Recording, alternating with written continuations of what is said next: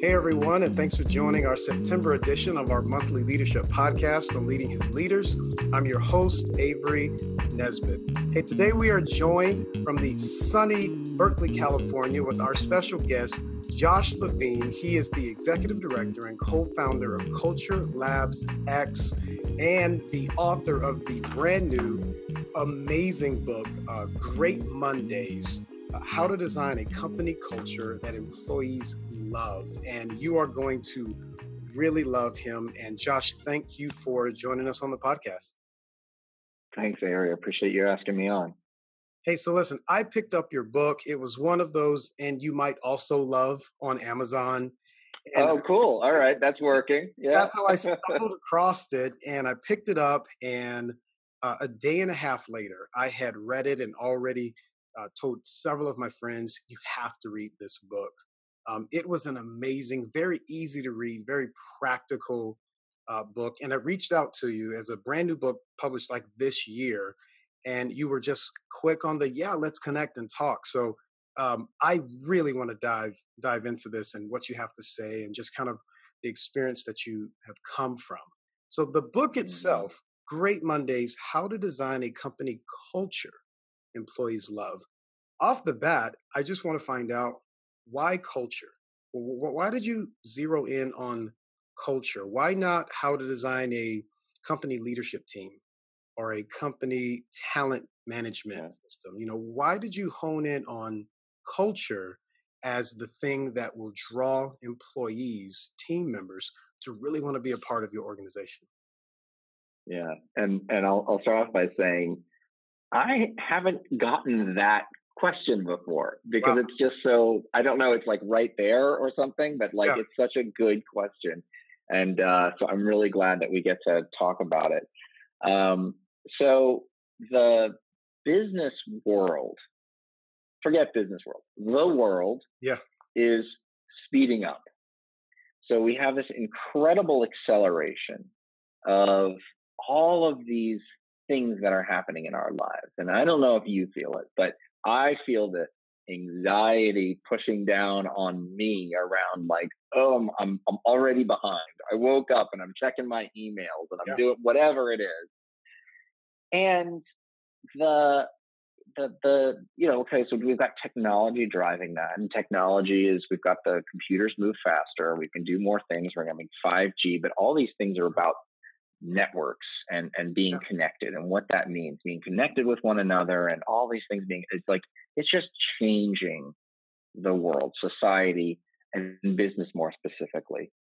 So what I have observed in my practice is traditional management structures are failing us. So if we think about command and control, top down, I have an executive team and then managers, and then we've got our employees.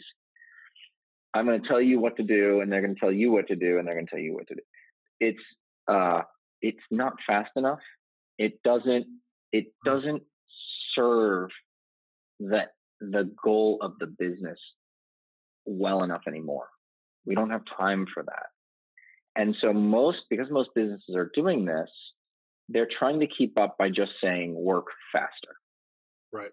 Which I think you'll probably agree is an unsustainable and probably not even a very useful way to frame it, right? Work more, work faster. Yeah.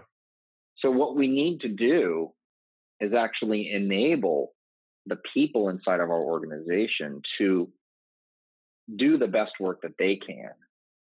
And what that means, right? Work smarter, not harder. Right. Maybe you've heard, right? That means is I need to be able to be empowered to be the best person that I can be. Right. If I am given the resources, the autonomy, the support, the expertise, and the leadership that I need, I can make better decisions faster. So let me then take the next step and say, how do we enable this change? The way that we create a business, a community that provides all of these amazing things that and draws in the right kind of people that are motivated to achieve the common goal that we're looking for. That's all done through culture. Yeah. Culture is this platform on top of which business runs. Culture is the cause and effect, and this is what I define in my book. Culture is the cause and effect of every decision that we make. Wow. So my journey has really been from helping organizations try to make these brand promises to engaging them in a way that is more sustainable and saying, hey, if you are able to set a vision for the organization, establish your values, determine what kind of behaviors and choices you want, that's your job. That's the job. You got to incentivize those choices. Yeah. That is how we're going to make that shift. You can't just all of a sudden say, okay, everybody, self-manage, go. Right? Like it's just not going to, you need to actually go to the root of this.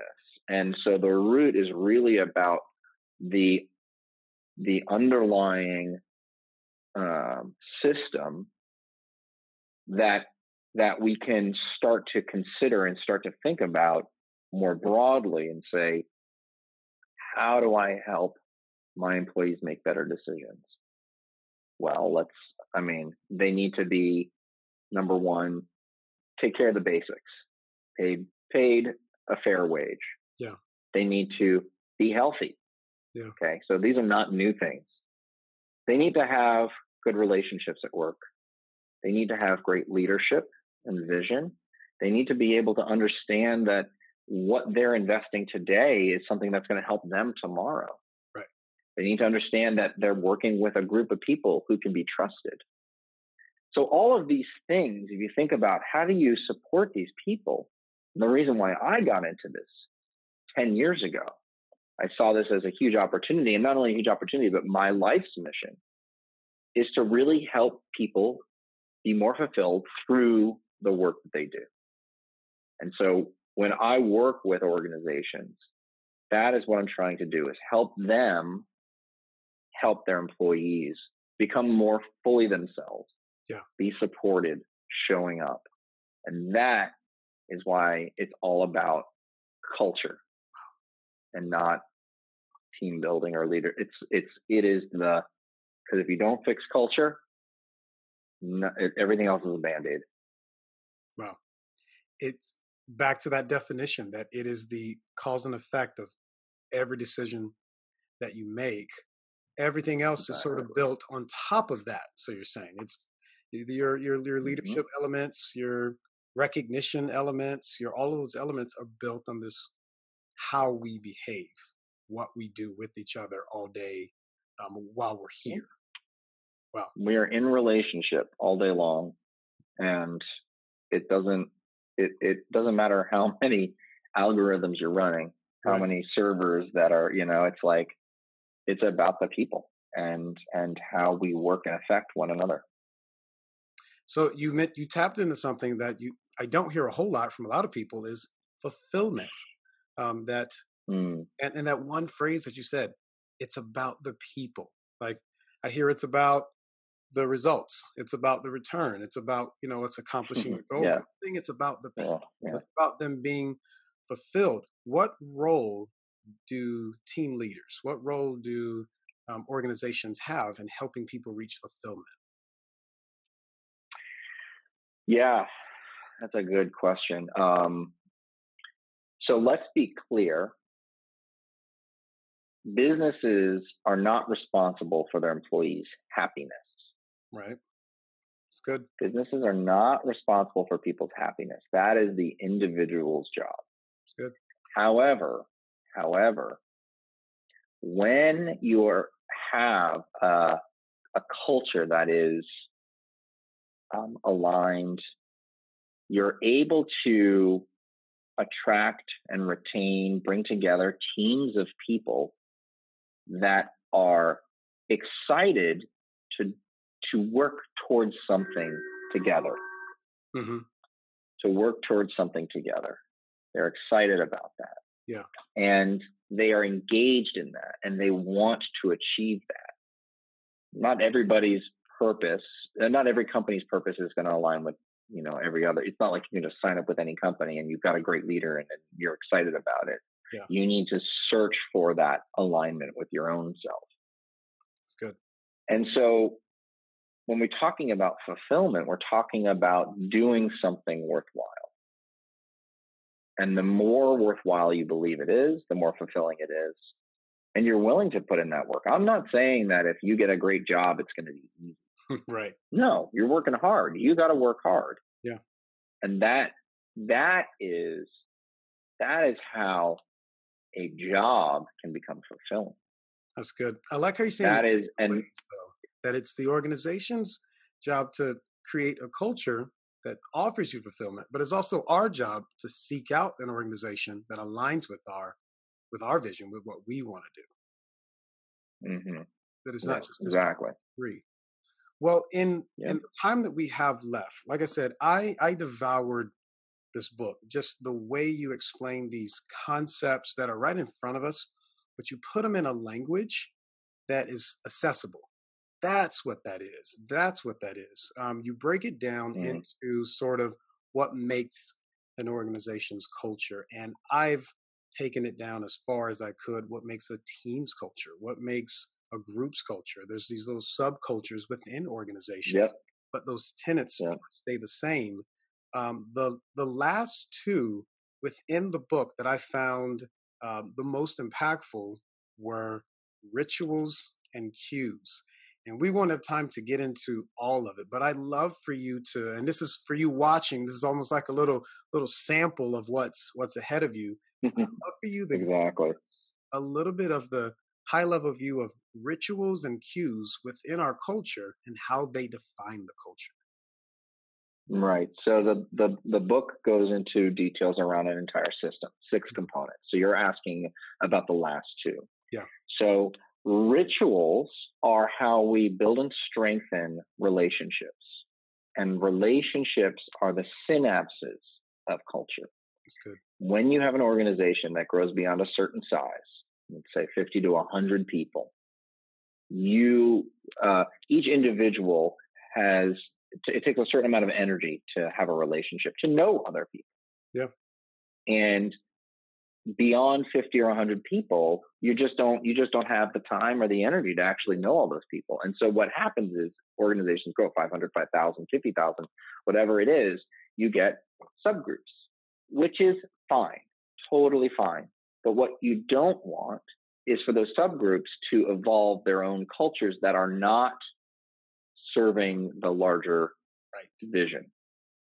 And so rituals are how an organization can help break down those barriers that emerge as an organization grows. Yeah. So that's what a ritual is. And I'm giving in the book I've defined 4 different kinds of rituals, right? Styles or flavors of rituals. But I think there's sort of this the big once a year ritual is like the holiday party. Right. So that's an example of a ritual. So you already know what a ritual is. It's just a matter of actually dialing that, or like the company softball team. But then you can also think about other ways to like get people together that aren't normally together. So a lunch and learn, or getting folks to connect in different groups during a different facilitated workshop or something like that, right? So that's what we're trying to do, is create those relationships in order to build and strengthen, create those scenarios in order to build and strengthen relationships. Yeah. Cues, the last one that you asked about, those are reminders of why we're here. So I talked at the very beginning about getting everybody together for a journey that we're on, right? We're all headed towards this purpose, the peak of the mountain. But every job has its banalities of emails and budgets and quarterly deliverables and whatever right? Like everybody, we got all that stuff. We're going to get bogged down in that. I know it's not realistic to think like, yay, every minute of every day, I'm excited about what I'm doing. And so what we want to do is we want to establish physical, behavioral, and digital reminders to help people remember why they're here.